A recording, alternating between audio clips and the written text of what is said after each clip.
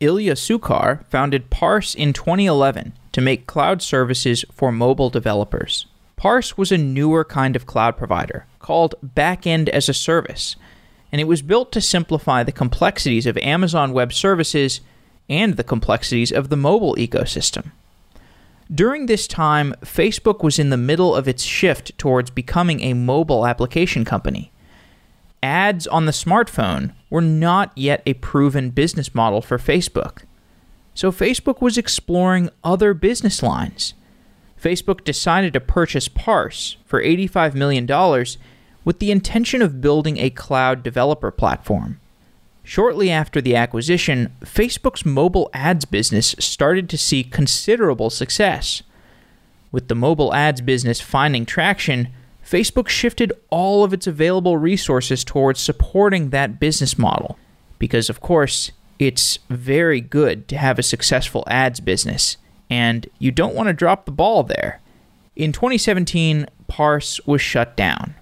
Ilya joins the show to give his experience starting Parse and selling the company to Facebook, and then seeing the company that he had built get shut down, as it became an unfortunate casualty of Facebook's advertising success. We talked a lot about the experience of building a backend as a service company, as well as what makes Facebook special as an organization, and how the success of Facebook's mobile business happened to, fortunately or unfortunately, coincide with the post-Parse acquisition life cycle of Parse, the company. It's quite an interesting story about the dynamics of an acquisition, and Ilya was a fantastic guest. I hope you enjoy it.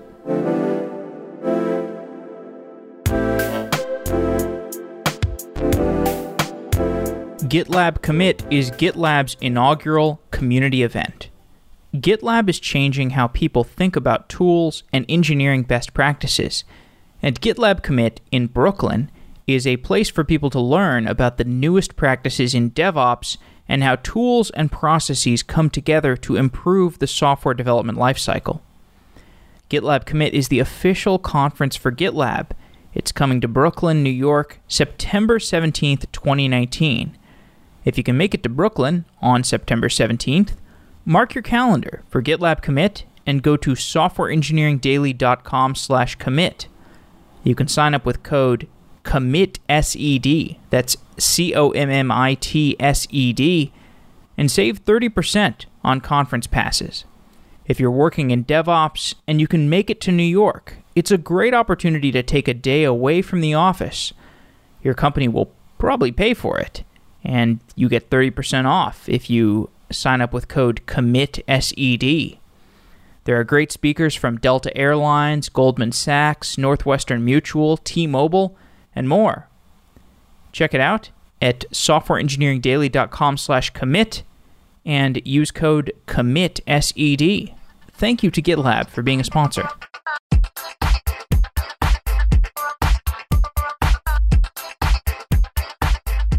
Ilya Sukhar, welcome to Software Engineering Daily. Thanks for having me.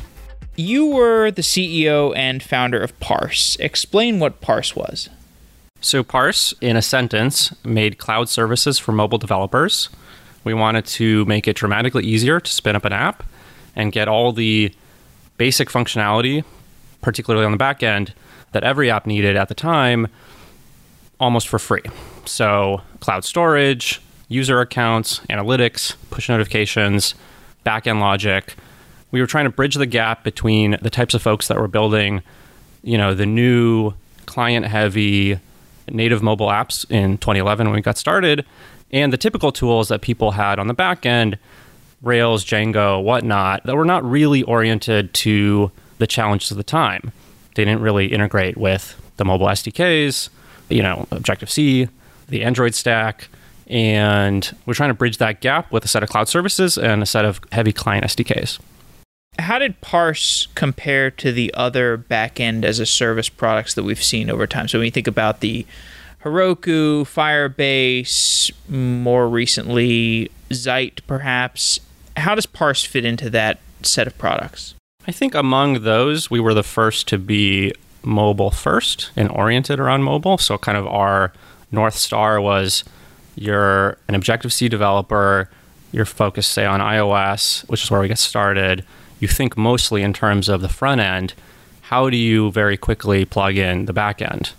Whereas, say Heroku, for example, was oriented around hosting Rails apps, hosting Django apps, and the premise was you're already building that app, you're kind of in the Rails environment, but this is how to deploy it, how to make it, reliable, scalable, and whatnot. And so I think we were much more full stack, I would say, and we were much more opinionated about how to do things. We had our own kind of closed ecosystem, our own universe, so to speak, and we were very focused on mobile as sort of the entry point. We generalized beyond that as we grew, but I think none of the others started there. Some of them shifted their focus to mobile over time, but we started there. What were the difficulties of building on AWS back then? This was, I think, 2011? 2011, yeah. So, imagine you're a mobile developer and you're primarily trying to build, say, a game. And most of your challenges at the time are, how do I build a beautiful app? How do I get the UX right? How do I do the transitions correctly? How do I, this is 2011, so mobile was somewhat new. How do I really orient to this new ecosystem? And the back end for most of the apps at the time, and I would argue for most of the apps in the consumer app store today, is pretty simple. And so you think in terms of, how do I store and retrieve structured data? How do I send out push notifications to my users? How do I do user accounts? How do I store data against those user accounts? And so I would argue our lens on this was AWS is just like an alien universe, right? You have to think about EC2, like an actual, Linux machine. You have to spin up a database. You have to figure out how to make it reliable and scalable. You have to figure out all of the middleware, which at the time was getting, I guess, plugged by projects like Rails. But at the time, those projects had no strong opinions about how they should integrate with mobile. There was no Objective-C SDK that would basically handle the networking, the caching, the object model, sort of the ORM in the client, tie it back to the back end. You had to interface with a bunch of stuff that really, wasn't your core competency. And so AWS was fine for people who were coming from, okay, how do I deploy my Rails app that interfaces well with, clients that are web browsers? But if you were starting from mobile and backend was a means to an end, not your primary differentiator, I would argue it was just an alien universe that you didn't want to deal with. And was that the hardest set of engineering problems that you had to deal with? Was this the full stack developer experience integration API surface, or were there also back-end scalability problems that exhibited more acute challenges? On our end? Yeah. Oh, yeah. I mean, it's all of the above. I think we had to design an elegant system that abstracted away all of these challenges, sort of the startup challenges from developers, all the maintenance challenges from developers, our customers. But yeah, we ourselves definitely dealt with a lot of scaling challenges. When we sold the company to Facebook, we had somewhere between, say, 60,000 and 80,000 active developers. Through our height at Facebook, it went a couple of orders of magnitude higher than that. And so we definitely had a lot of challenges of scaling, dealing with all the different workloads, on the platform. We, for better or for worse, had Mongo as the primary data store underneath everything. And I think that was great because the Mongo data model exposed itself well in the various higher layers of our stack. But at the end of the day, Mongo is not an easy thing to scale, not an easy thing to isolate customers one from another, not an easy thing to, manage massive indices. So we definitely had to innovate there and in some cases fail. Like what's hard about managing that? We had kind of the extreme version of multi-tenancy, right? So we were effectively munging together tens of thousands of developers on, instances of Mongo where Mongo was not designed for that. We had a back-end runtime that looked a lot like Node, where basically you could write snippets of back-end logic, business logic that would integrate into our system you would get all the benefits of the integration with the client SDKs. You get all the benefits of integrating with the object model. You would get baked in stuff like, semi-native Twilio support or whatnot. And you were just writing, literally little snippets of functions at a time. This was a custom runtime that we built off of V8 because Node was very nascent when we got started, and Node was not really oriented around, the multi-tenancy we needed. And so that was challenging, right? It's like you have an open runtime that anyone can run anything on. How do you put boundaries on that? How do you scale that? How do you, ensure that people don't mine crypto on it or don't, we had some guy index, try to pull FCC documents off government websites, using us as a crawler. I became friends with him at some point, but I was like, dude, what are you doing? And so we were just, an open platform or an open runtime. And so at every level of the stack, we had to face some pretty serious scaling challenges. Can you go deeper into the custom runtime built off of V8? Yeah. Just recap, why did you need to build that, and what did that consist of? Sure. So maybe I'll give you this kind of the rough sequence. I probably won't remember this perfectly, the rough sequence of how we built the product. The very first version of the product was an iOS SDK where iOS developers can store and retrieve structured data. Basically, we'd serialize NS dictionaries, which is kind of the core object in Objective-C, serialize it down all the way down. So you wouldn't have to think about, the network layer, you wouldn't think about the caching, you wouldn't think about the database, you wouldn't have to set up your schema ahead of time. So you could, declare an object in Objective-C. We would kind of, infer the schema, set up your tables for you, set up indices for you. It's pretty cool. And so that was kind of V1. On top of that, we added things like the notion of user accounts, permissions, kind of fast forwarding, push notifications, some analytics. But at the end of the day, you don't want to do everything in the front end oriented way. You need some business logic to run on your back end, right? The type of code you would put into a Rails controller, let's say. Where does that live? We didn't have a place for that, right? So if, say, you were an iOS game developer, you wanted to have a high scores list, at some point there needs to be some back-end code that actually, sorts and sends out the high score list. Otherwise, every client would be relying on some raw version of it in the database. They could write to it any way they wanted.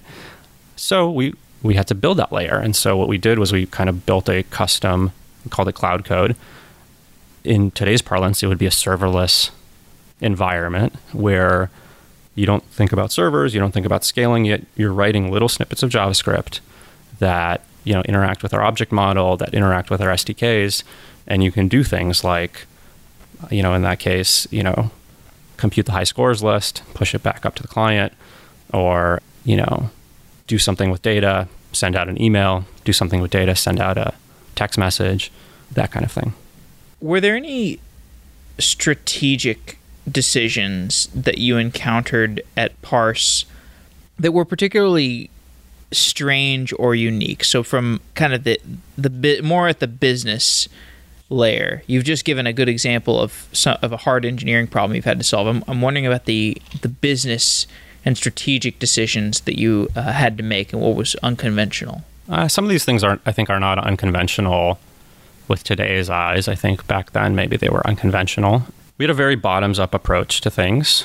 We shipped a very bare-bones product to start, and I think we differentiated by having a really keen ear for the customer, iterating quickly, and kind of over-delivering on support. And over-delivering on really the value you got for the price you paid. We had a very generous free tier.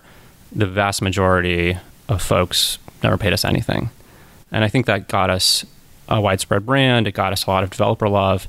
It really got us a lot of projects that got started on Parse. I mean, even today, every week I meet people who are like, I don't use Parse anymore because I can't, but I got started on Parse. My startup exists because Parse was there at the right time. This presented a number of challenges as we grew. One is it's just very hard to provide the same level of service as you grow. So, it's easy to answer the first few hundred emails that are asking for help. And some of the help is more or less debugging their app, their code, as opposed to their integration with our code, kind of over-delivered on that kind of stuff. At a certain point, you need to make money.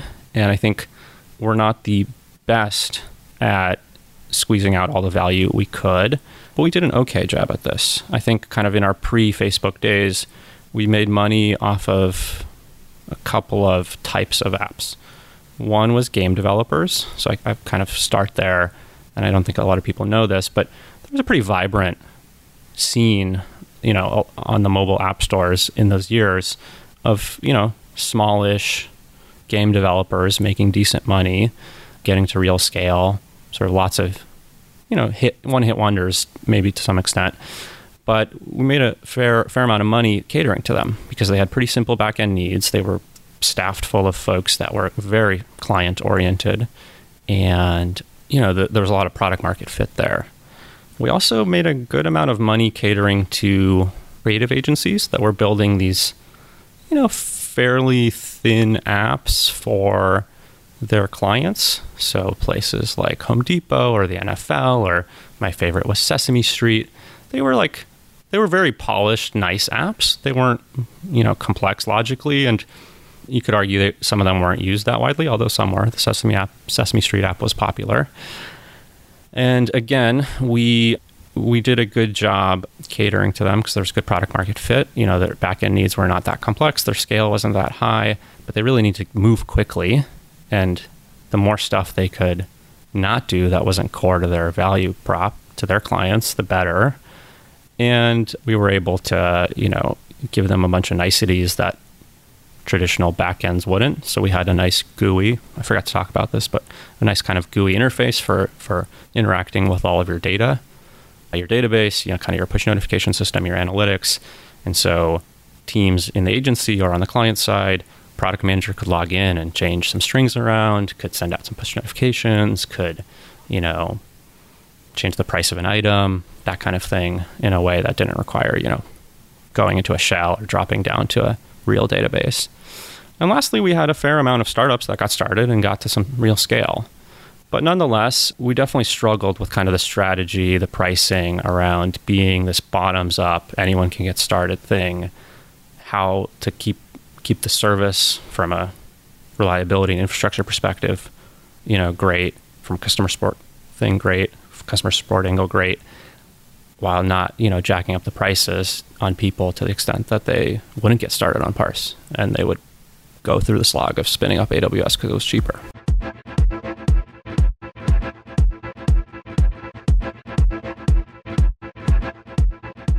When I'm building a new product, G2I is the company that I call on to help me find a developer who can build the first version of my product.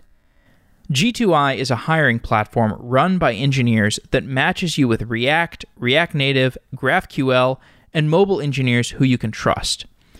Whether you are a new company building your first product, like me, or an established company that wants additional engineering help, G2I has the talent that you need to accomplish your goals.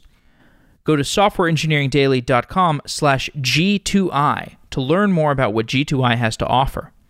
We've also done several shows with the people who run G2I, Gabe Greenberg and the rest of his team. These are engineers who know about the React ecosystem, about the mobile ecosystem, about GraphQL, React Native. They know their stuff and they run a great organization. In my personal experience, G2I has linked me up with experienced engineers that can fit my budget, and the G2I staff are friendly and easy to work with. They know how product development works. They can help you find the perfect engineer for your stack, and you can go to softwareengineeringdaily.com/G2I to learn more about G2I. Thank you to G2I for being a great supporter of Software Engineering Daily, both as listeners and also as people who have contributed code that have helped me out in my projects.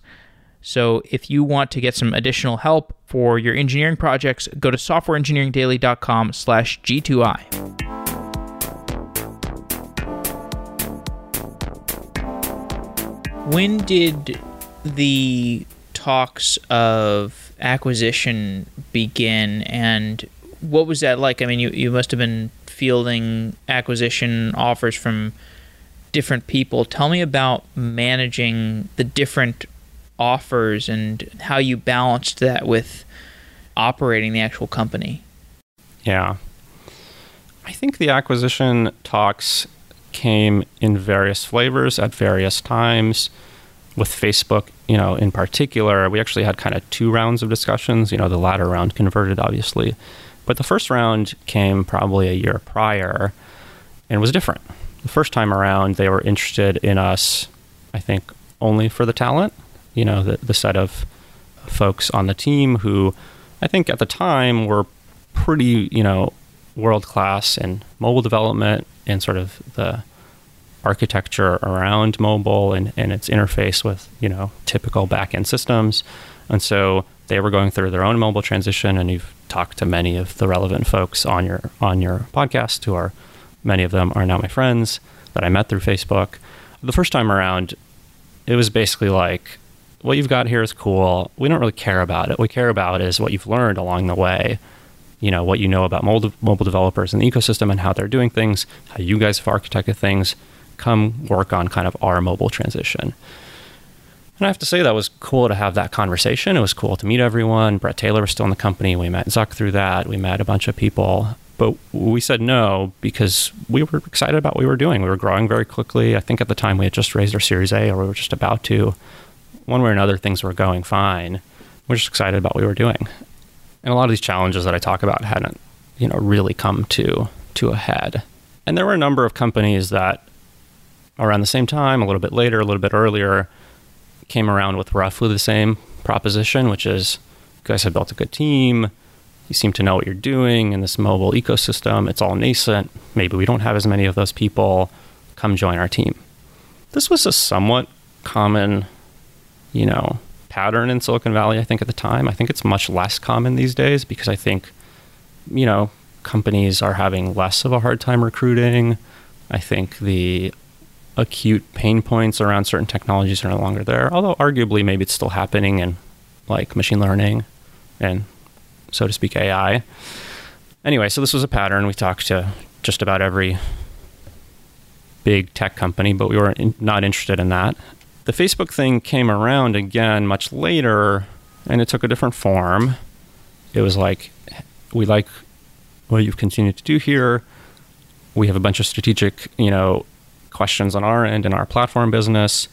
Come more or less continue doing what you're doing. Keep the brand, keep the service up, keep your team together. Let's build an AWS-like business with your brand, your starting point, your mobile focus. It's not going to be quite as expansive as AWS, but let's start there and leverage Facebook's data centers, capital, people, brand, all those things to do it better. Obviously it didn't come to fruition, but that was super exciting. I mean, we were always hoping to build something like AWS, just at a different abstraction level, with a different ethos, with a different focus. And yeah, it was hard as an independent company, especially at that time. The venture funding market for what we were doing was not terrible, but not as good as it is today.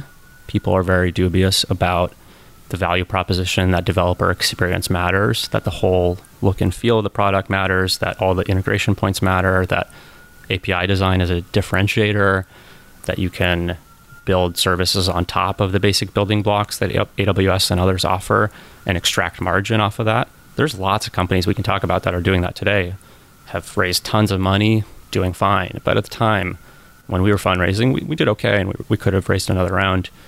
And in fact, at the time, we had Series B term sheets when we sold the company. But the venture market was kind of, in short, not really having it. They wanted to push us in a different direction. They wouldn't give us as much money as we wanted. And so when we had these conversations with Facebook, it's like, oh, that's really exciting. And it could be a huge accelerator. And it was for a couple of years. But, maybe on to the next question. But the proposition at the time was really cool. To move quickly towards something I'm really curious about, why didn't the acquisition work out in the ideal way that it could have potentially manifested in? Yeah, I wish I had a perfect answer here. I think it would have saved me a lot of stress and sleepless nights. I think fundamentally the company moved on. It's hard to say exactly when, but I think all of the kind of, let's say, underpinnings of doing the deal and investing, resources and headcount and all that into Parse, I think somewhat became irrelevant over the time we were there. And so to set the context, and this is from my point of view, I think if you asked other people, they might have different answers. And I don't think there's any one truth here. But from my point of view, when we sold the company, the platform team at Facebook had a little bit of an existential situation on their hands. The whole company had not yet done the transition to mobile. Like the mobile apps were getting better, but when we got there were no ads in the newsfeed at all on mobile. So that was a big question in the stock market. The company had IPO'd and the stock was down a ton. At the time of the deal, I think it was at 25. So there's a big sort of strategic question overall of, is Facebook going to make the transition to mobile? And then the platform team specifically, this is kind of rewinding a while, but platform team, the real way it contributed, core value to the company was through the desktop gaming platform that Facebook powered, right? Zynga, all the generation of Flash games that people were playing on Facebook. I don't know if you remember that. Yeah. They made a lot of money off of that, right? Because they had an app store model.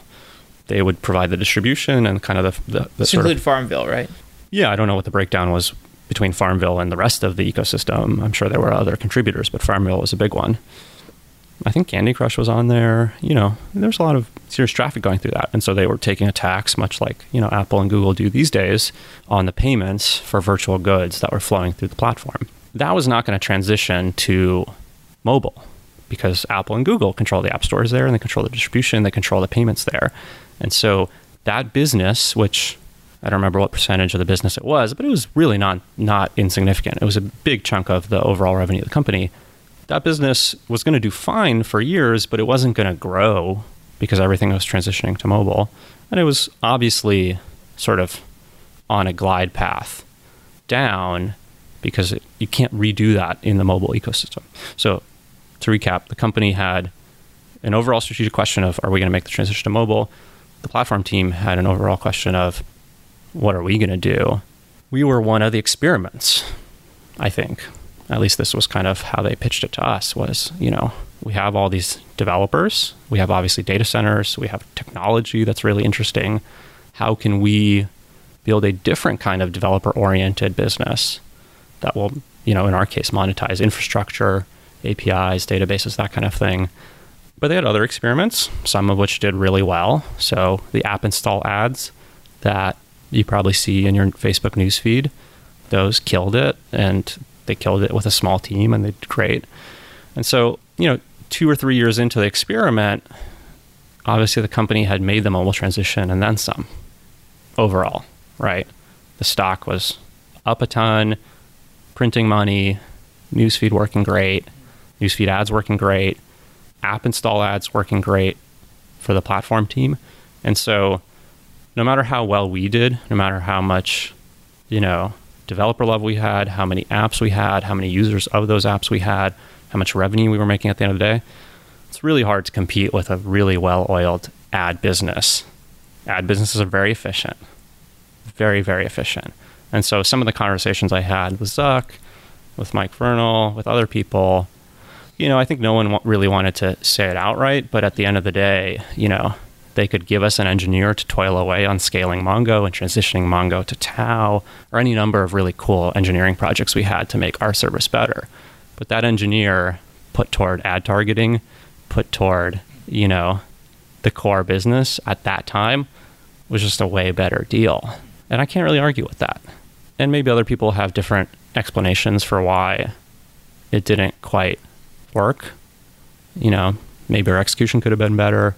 Maybe, Facebook's heart wasn't ever in it. But I think the most fundamental explanation is that kind of 2 years into it, let's say, Facebook didn't really need Parse. Okay, so business-wise, that's obviously valid. Like, let's go all in on the thing that's working, and let's just double down on that because ads business is so good. this is not a direct mapping, but I sometimes think about Amazon Fresh and how Amazon just like never gives up on Amazon Fresh. And maybe Amazon Fresh is a great business. I have no idea. But to me, it seems like they've always struggled with that business, but they've always kept up the long-term view that someday we're going to need to do groceries and we need to have this ongoing thing, the grocery experiment. We're just going to allocate resources continually to it. I mean, today Facebook has an entire team working on React. Is it something about the just the expected value of having an ads business working that they were starting to see where they were like, we need to go all in on this. We can't even spare 5 to 10 engineers to maintain this developer platform. And when you think about it from kind of a CEO's eye view, do you think it was the right capital allocation move to make, or you just think it was a valid capital allocation move to make? There's a lot here. To answer your concrete question, I think it was a valid allocation to make. I don't think it was long-term the right one. I think people don't quite appreciate that Facebook is a very different company than Amazon or, say, Google, both of which I think are much better at having these kind of skunk works, give 20 engineers to a team over there and leave them alone for a couple of years projects. Facebook doesn't really have a good history of doing that. Someone once described this to me. I don't know if it totally holds water, but Facebook has this core kind of rocket of like this news feed. And the news feed is a very flexible system. I mean, maybe this is less relevant in today's world, but certainly at the time, newsfeed is a very flexible system, growing quickly. You can kind of put any number of experiments into that architecture and see what users like and what sells ads. And I think Facebook made a key decision of let's try things. If they don't take off quickly, let's walk away from them. And I think Facebook's core strength, Zuck's management orientation, certainly at the time I was there, is every 6 months, let's have a few priorities. Let's reorient the company around those priorities. Let's shuffle teams. Let's blow up the world. Let's leave a lot of messes behind us. But let's always be super focused on those things and be very intellectually honest about where the leverage is in the system. And I think there's a lot of advantages to that. It's worked. Like it's hard to argue with. But I don't think the company is that good at having kind of these innovative off to the side teams that don't fit on the same timelines, don't fit on the same user expectations, don't have the same revenue model. It's just different. During that time, when you were starting to see the writing on the wall, were you able to depersonalize that process of Parse getting moved to a lesser priority within the company, or did it hurt? Did you feel it personally?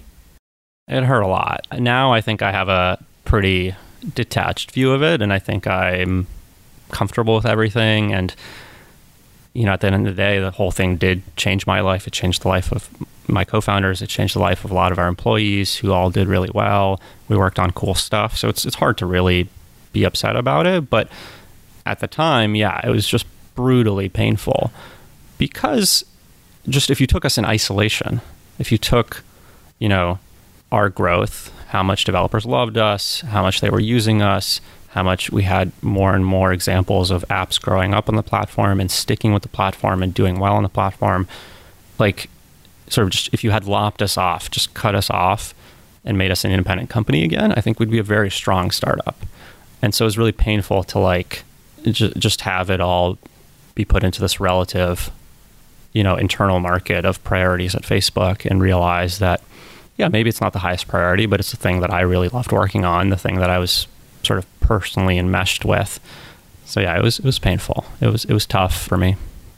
Did you push to try to get them to change their minds, or did you just kind of go along with it? Or yeah, totally. I mean, I think I took the brunt of the kind of battles to keep it top of mind, to get it resourced correctly, to keep it going. It's all gradual, right? Maybe in the first 6 months there were inklings of weird kind of misset expectations in terms of what folks were asking me and the rest of the team to do that didn't seem to align with kind of the core premise of the acquisition. But for the first couple of years, I would say we were pretty well resourced and we were left alone. Like, we were shipping stuff, we were growing quickly, we were presenting our product at F8. We were definitely benefiting from the scale of Facebook. I was in charge of a lot of other platform products at Facebook, and I was able to sort of, bridge that gap in a lot of ways. And I think we were helping some of the platform efforts pretty meaningfully with our expertise in terms of building good APIs and thinking about stability and backwards compatibility and, just generally rubbing off well, I think, on the rest of the platform organization at Facebook. But, at a certain point, we weren't getting as many engineers as we wanted.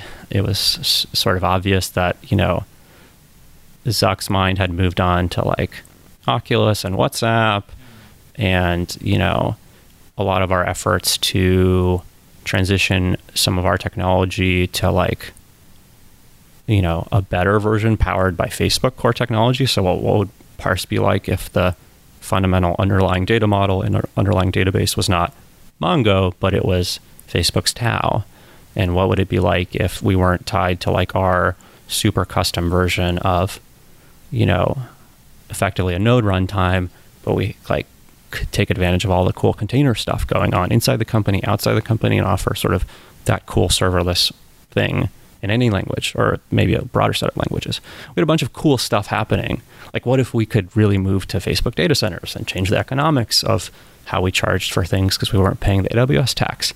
Lots of cool stuff was happening, but like became pretty clear that people were less and less and less excited about it, but there wasn't any one moment.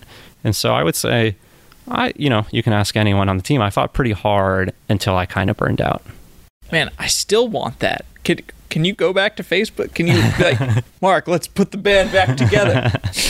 I do think so. It's funny. I don't think I would go back to Facebook, but I do think there is a need for something like Parse in today's ecosystem, because I think if you look at from the perspective of a client-heavy development team that just needs kind of the basic fundamentals of CRUD backends, or even more complicated things than that, I don't know. I think we've kind of backslid from certainly the days of Parse, and we've definitely backslid from the days of like Rails and Django. I think, the React ecosystem has done amazing wonders for JavaScript on the client side, but I think the Node backend ecosystem is super fragmented. There isn't like this Rails omakase view of like, here's how you do it up and down the stack, and it all works nicely together, and you define your model in one place, and it has all these ripple effects, and it just like happens.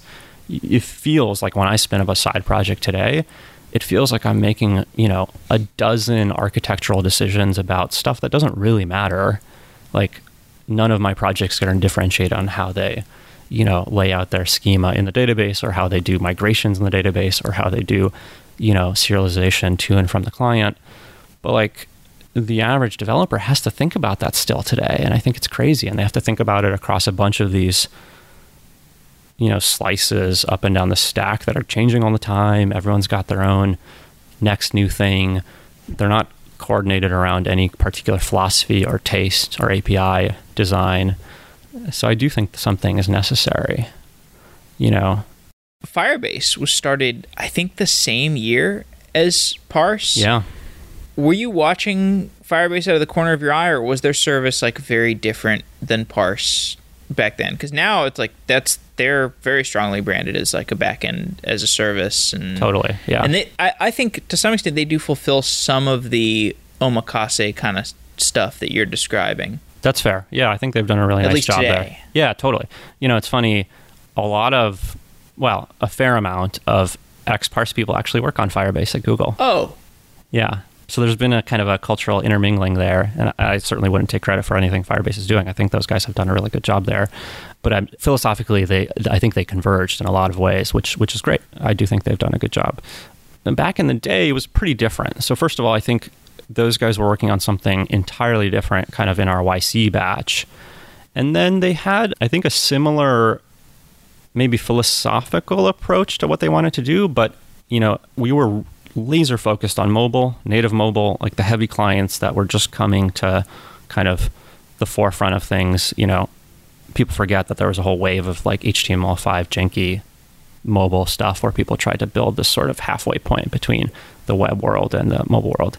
So we were focused on that. The Firebase guys, as I recall, were really focused on like real-time web. They really thought that web apps were going to get much more real-time and that they were going to power kind of this architectural revolution in that ecosystem. So they're very web browser focused, very focused on, I don't exactly remember how it worked, but holding open sockets and doing live updates on queries, really focused on like lightning fast message passing. So you could build like real-time chat and other experiences, real-time gaming in a web world, which I think was really cool. I don't think the web actually, turned much more real-time than it was before. And I don't think the breadth of things that benefited from all that real-time stuff was that large, but they were kind of on the same philosophy, and I think over time moved back around to more of a generic architecture, more of a mobile-oriented architecture.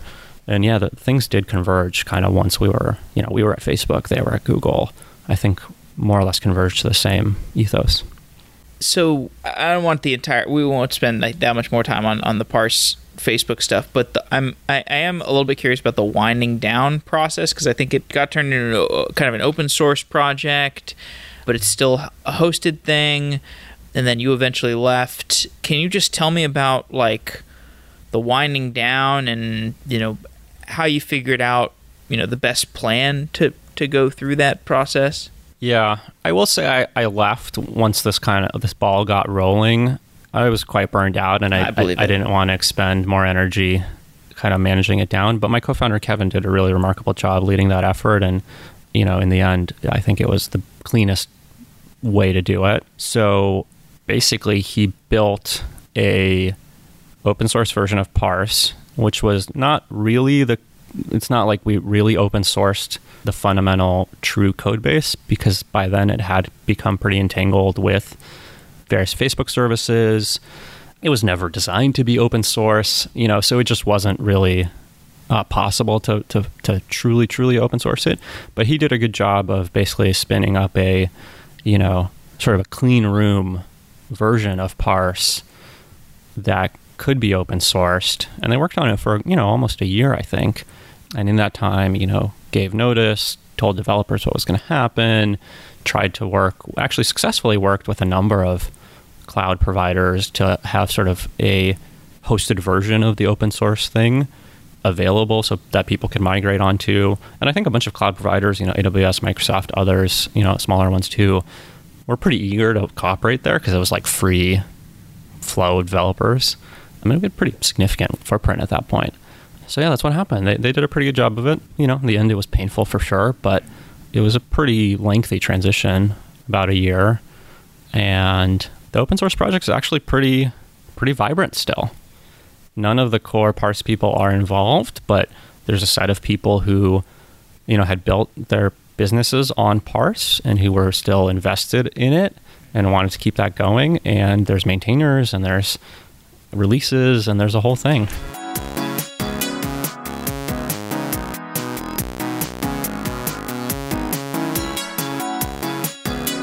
ProsperOps is a platform for automatically managing reserved instances on AWS. Reserved instances are one of the most powerful tools to reduce your cloud bill, where AWS gives you discounts of up to 75% in exchange for a term commitment. You don't have to change your app or AWS environment to use reserved instances, so your savings start immediately. However, using reserved instances can be both complicated to figure out and time-consuming to manage. ProsperOps simplifies that complexity by using algorithms to build and manage a reserved instance portfolio that maximizes your savings even as your EC2 footprint changes. Go to softwareengineeringdaily.com/ProsperOps and get a free reserved instance savings analysis. ProsperOps can more than pay for itself with the savings that it can generate. So check out softwareengineeringdaily.com/ProsperOps and save time and money with ProsperOps Reserved Instance Management.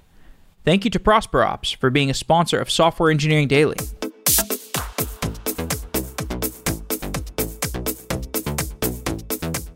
So you've been part of 3 acquisitions. What general reflections do you have about software company acquisitions? What makes an acquisition successful or unsuccessful? And I mean, you could, apart from the Facebook one, I think that was pretty interesting edge case that you described there, or maybe that's not an edge case. I don't know. You could just tell me what your reflections on acquisitions are. Yeah, I think they are more likely to succeed when the distance between the acquirer's product and the acquiree's product is minimal, when the business model distance is minimal. And so you look at something like Instagram, and we were probably a year behind Instagram, so we did get to see a lot of their journey at Facebook. And, obviously that worked tremendously well, and credit to those teams, and certainly don't want to discount that. But at the end of the day, it's a social product. It had a feed. It had, all the same challenges, all the same leverage points, all the same, organizational needs. And so it was more about a question of, did users love the product, as opposed to the challenges of integrating teams, and the challenges of different cultures, and the challenges of different, demands and business models and all that stuff. And so I do think, you either need to acquire stuff that you can plug in pretty quickly and give a lot of leverage to and just kind of fit into the mold, or you need to acquire stuff and really let it alone for years and have a very clear understanding of what are the KPIs, what is success, and have kind of a minimal interface between the organizations. Like good API design, right? Minimal surface area, very clear contracts, give people the room to have their own complexity internally. And I don't know if there's that many examples of that working in the ecosystem. I do think the average acquisition doesn't really bear that much fruit. There's obviously great standouts, but it's tough. One thing I totally underappreciated is just the machinations of like a big company, right? When you're selling your company as a CEO, you hear kind of the strategy as it is in that moment, and you are interfacing with people in power in that moment. But the reality is, companies go through reorgs, people leave the company, the company shifts strategy. And I think, acquired startups are often kind of roadkill in those changes. And I think unless you've worked in a big company in a fairly senior position, you probably don't know what you're getting into when you sell your company. I certainly had not worked at a big company in a senior position. I mostly worked at startups prior. And so when I talk to people these days, and this happens quite a bit, about whether or not they should sell their company, I really recommend they figure out which parts of kind of the underlying premise behind the acquisition are enduring, and which could frankly change in 3 months based on whether the VP sponsor, hits his numbers, leaves the company, gets sort of battlefield promoted to a different priority. They could just be roadkill in that transition. And it is a small set of things that matter at the end of the day. Facebook is not the only large, scalable, highly distinct culture that you've become pretty aware of. And to be clear, I like Facebook in many ways. I had a good time there. I've made a ton of friends there. The economic impact of our acquisition was tremendous. So I don't want to sound like I don't think I don't think you've come off that way. You've also spent a lot of time with Y Combinator. Yeah. And Y Combinator is interesting because I don't know much about the internal culture at Y Combinator. It's clearly very strong and very distinct. But Y Combinator is an organization that scales. They've scaled. They will continue to scale. Their opportunities for scalability are tremendous. And it's kind of it's a different model for scalability, it seems. It's like I can't really map Y Combinator to the innovations of Facebook or the innovations of Google or Amazon or something. When you think about scalable innovation, what reflections do you have on Y Combinator, and perhaps even in contrast or in comparison to the other innovation models that we're more familiar with, like the Facebook model, which you've contrasted with the kind of Amazon or the Google model? That's an interesting question. I mean, I think the best analog for what YC does is higher education, right? I think they have built a remarkable brand around accelerating already very high potential people and teams and kind of visions, have kind of developed a curriculum around what, irrespective of whether you're a biology company or a, battery company or just a regular old SaaS company, they've developed a curriculum of sort of standard practices, best practices, startup wisdom, mentorship that, generalizes.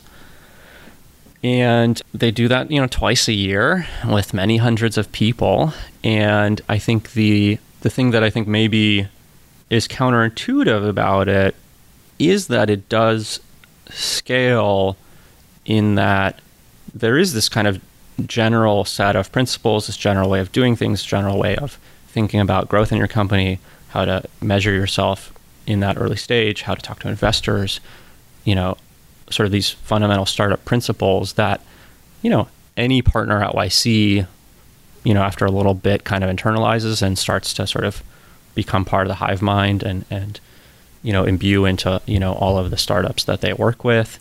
And so it is unique in the sense that they don't necessarily need to innovate the organization that much. I mean, they've done a lot of interesting things. They've gone later stage. They've added, research arm, this and that. But kind of the core of what YC does feels very much the same as it did, in the Paul Graham era when it felt like more of a family business. It's just that his worldview and his approach to all of this turns out to be pretty universal, which is partially by design, partially, I think, it just kind of happened to keep going. And so, I don't know. It's hard to compare and contrast to like companies building products, but I do think YC is an enduring institution that doesn't have a lot of threats coming its way as long as it can continue to scale just the fundamental day-to-day things. And a lot of that is software, right? I think relative to the average investment vehicle, YC has, a bazillion times more software powering all of this, smart people powering this, engineers powering this, which is, very rare in the world of investing. Do you think they're kind of aggressive? Well, maybe this was deliberate, maybe not, but I mean, they've had 3 fantastic CEOs. Michael Seibel's CEO now, right? Yeah. But it's like they've gotten rid of the God King mentality, right? Like, because they have moved, even in really good times, they've moved through 3 different CEOs. So there's no, like, you have key man risk in some of these other companies like Facebook and, Amazon, maybe. And we don't know. I mean, probably these are super enduring institutions as well, but like, you kind of prove that it's an enduring institution very early on when you have multiple successful CEOs. Yeah, that's a fair point. I don't know how to attribute that, but I definitely think about it in terms of, like Harvard. Like, who's the president of Harvard? I honestly don't know now. Yeah. And it probably doesn't matter who it was 2 years ago, and it doesn't matter who it's going to be 30 years from now, right? I do think all of the people that have been involved have been, people who kind of grew up in the ecosystem, right? So Sam, Seibel, Jeff maybe didn't grow up in it, but he's been part of it for a very long time. And so there is something, it's sort of intangible, but there is this sort of ethos, this like, desire to do right by the startup ecosystem, the founders, to do the right thing and to like optimize for the success of the companies that I think is pretty fundamental to being, an influential person in the YC ecosystem. And so, keeping that as kind of the bar has helped, right? I think I definitely look at my approach to my career and my social group and who I like to work with these days, how I approach this investing business today. A lot of it's influenced by, Paul Graham's worldview, and it's not to be discounted. I'd like to talk a little bit about the current fundraising environment, the VC environment, and the investment landscape that you focus on, you obviously have a lot of experience in developer tools.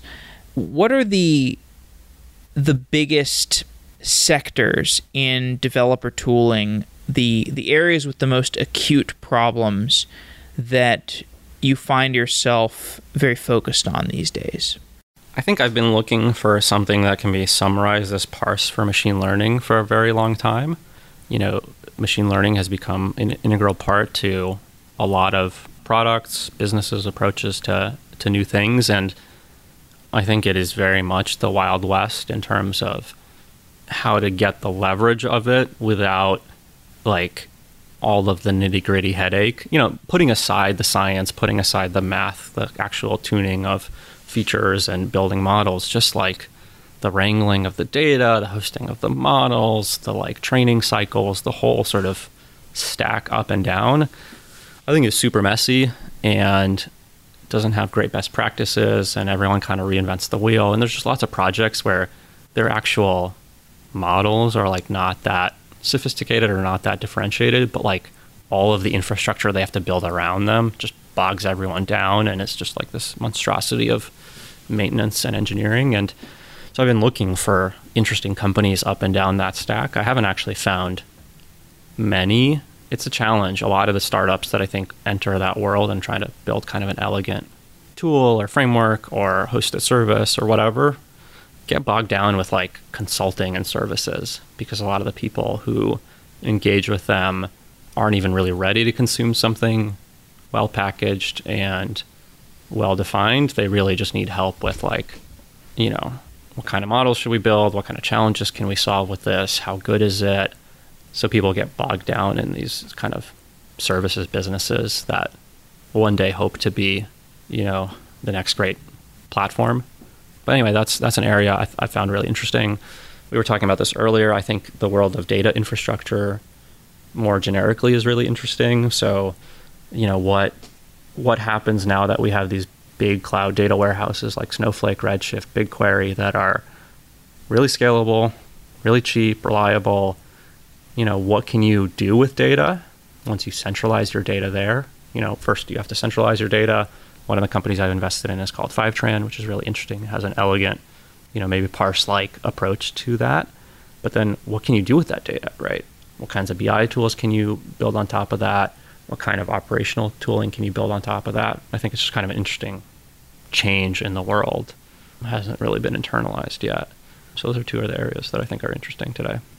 The point you made about companies that often they can end up feeling like services businesses that are hoping for a time when their services business turns into a more of a product or a self-serve kind of thing.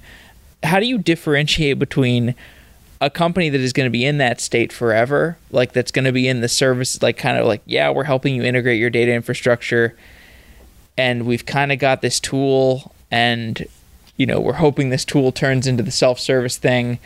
How do you differentiate between the ones that are going to be in the services business for a long time versus the ones that aren't? And I guess more importantly, is that even relevant? Pivotal is still kind of in the services business, but I think it's a pretty good business, right? I don't know. Does that factor into your investing theses?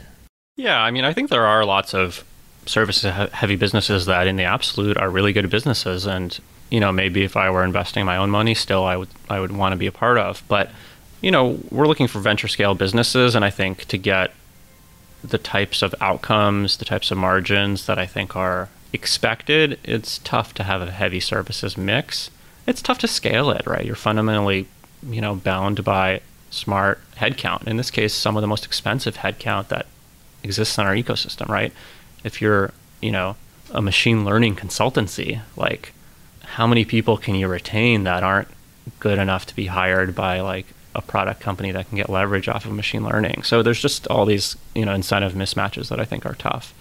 In terms of how to think about it, I don't know. I think you really have to have judgment around, what part of the stack the team is tackling, whether that's an important part of the stack and can be built off of, or whether it's like one small piece in a long chain of stuff and they're going to get bogged down in kind of integrating the other parts of the chain. Talking to customers helps a lot. So, sometimes you can't do this because it's a seed investment and they're just getting started. But for the Series A's, typically there's at least, half a dozen customers you can go talk to, and it helps to understand the journey of how they have engaged with the company, how much of the value they're getting is from the product, the platform aspect of it versus the expertise that is layered on top of it, how that's changed over time, kind of I don't know, I was diligencing a company recently and I thought it was pretty interesting, but I talked to some of their customers and, at the end of the day, I heard, from a few of them, it was like, oh yeah, it was great. They solved my problem for me. I learned about the value of machine learning from them. And, when I dug into it, like, okay, how's the product, really working for you? What's the next step here? I heard things like, oh, yeah, it works pretty well, but I think I've realized I can hire machine learning people myself, and I'm going to be able to blend that with my expertise of my business domain that sits in-house. And at the end of the day, all they were doing was stringing together open source anyway, and so I can string together open source in my world. And so when you really, it doesn't come out that easily, but when you peel back the onion on some of these things, that's the fundamental truth. And, some people still make progress out of that, and sometimes it's unavoidable, but I think you have to be careful. Last question. If you had to leave venture right now and start a company, what would you start?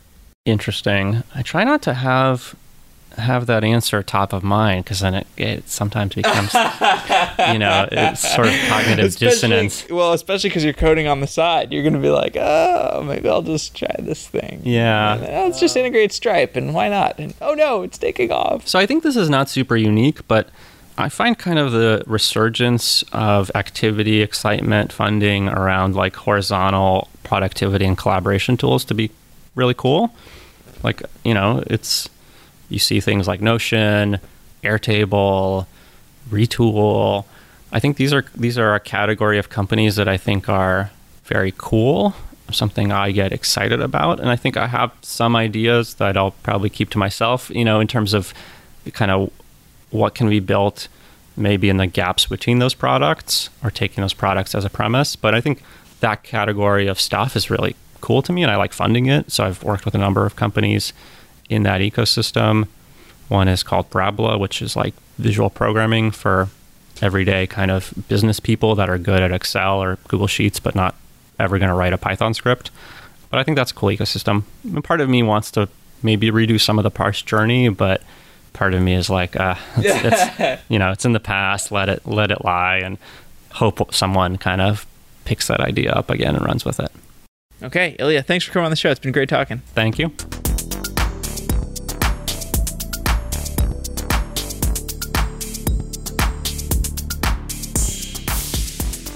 Podsheets is an open source podcast hosting platform. We are building Podsheets with the learnings from Software Engineering Daily, and our goal is to be the best place to host and monetize your podcast. If you've been thinking about starting a podcast, check out podsheets.com. We believe the best solution to podcasting will be open source, and we had a previous episode of Software Engineering Daily where we discussed the open source vision for Podsheets. We're in the early days of podcasting, and there's never been a better time to start a podcast. We will help you through the hurdles of starting a podcast on Podsheets. And we're already working on tools to help you with the complex process of finding advertisers for your podcast and working with the ads in your podcast. These are problems that we have encountered in Software Engineering Daily. We know them intimately, and we would love to help you get started with your podcast. You can check out podsheets.com to get started as a podcaster today. Podcasting is as easy as blogging.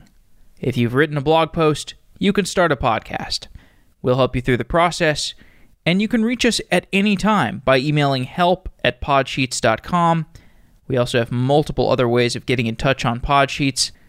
Podsheets is an open source podcast hosting platform. And I hope you start a podcast because I'm still running out of content to listen to. Start a podcast on podsheets.com.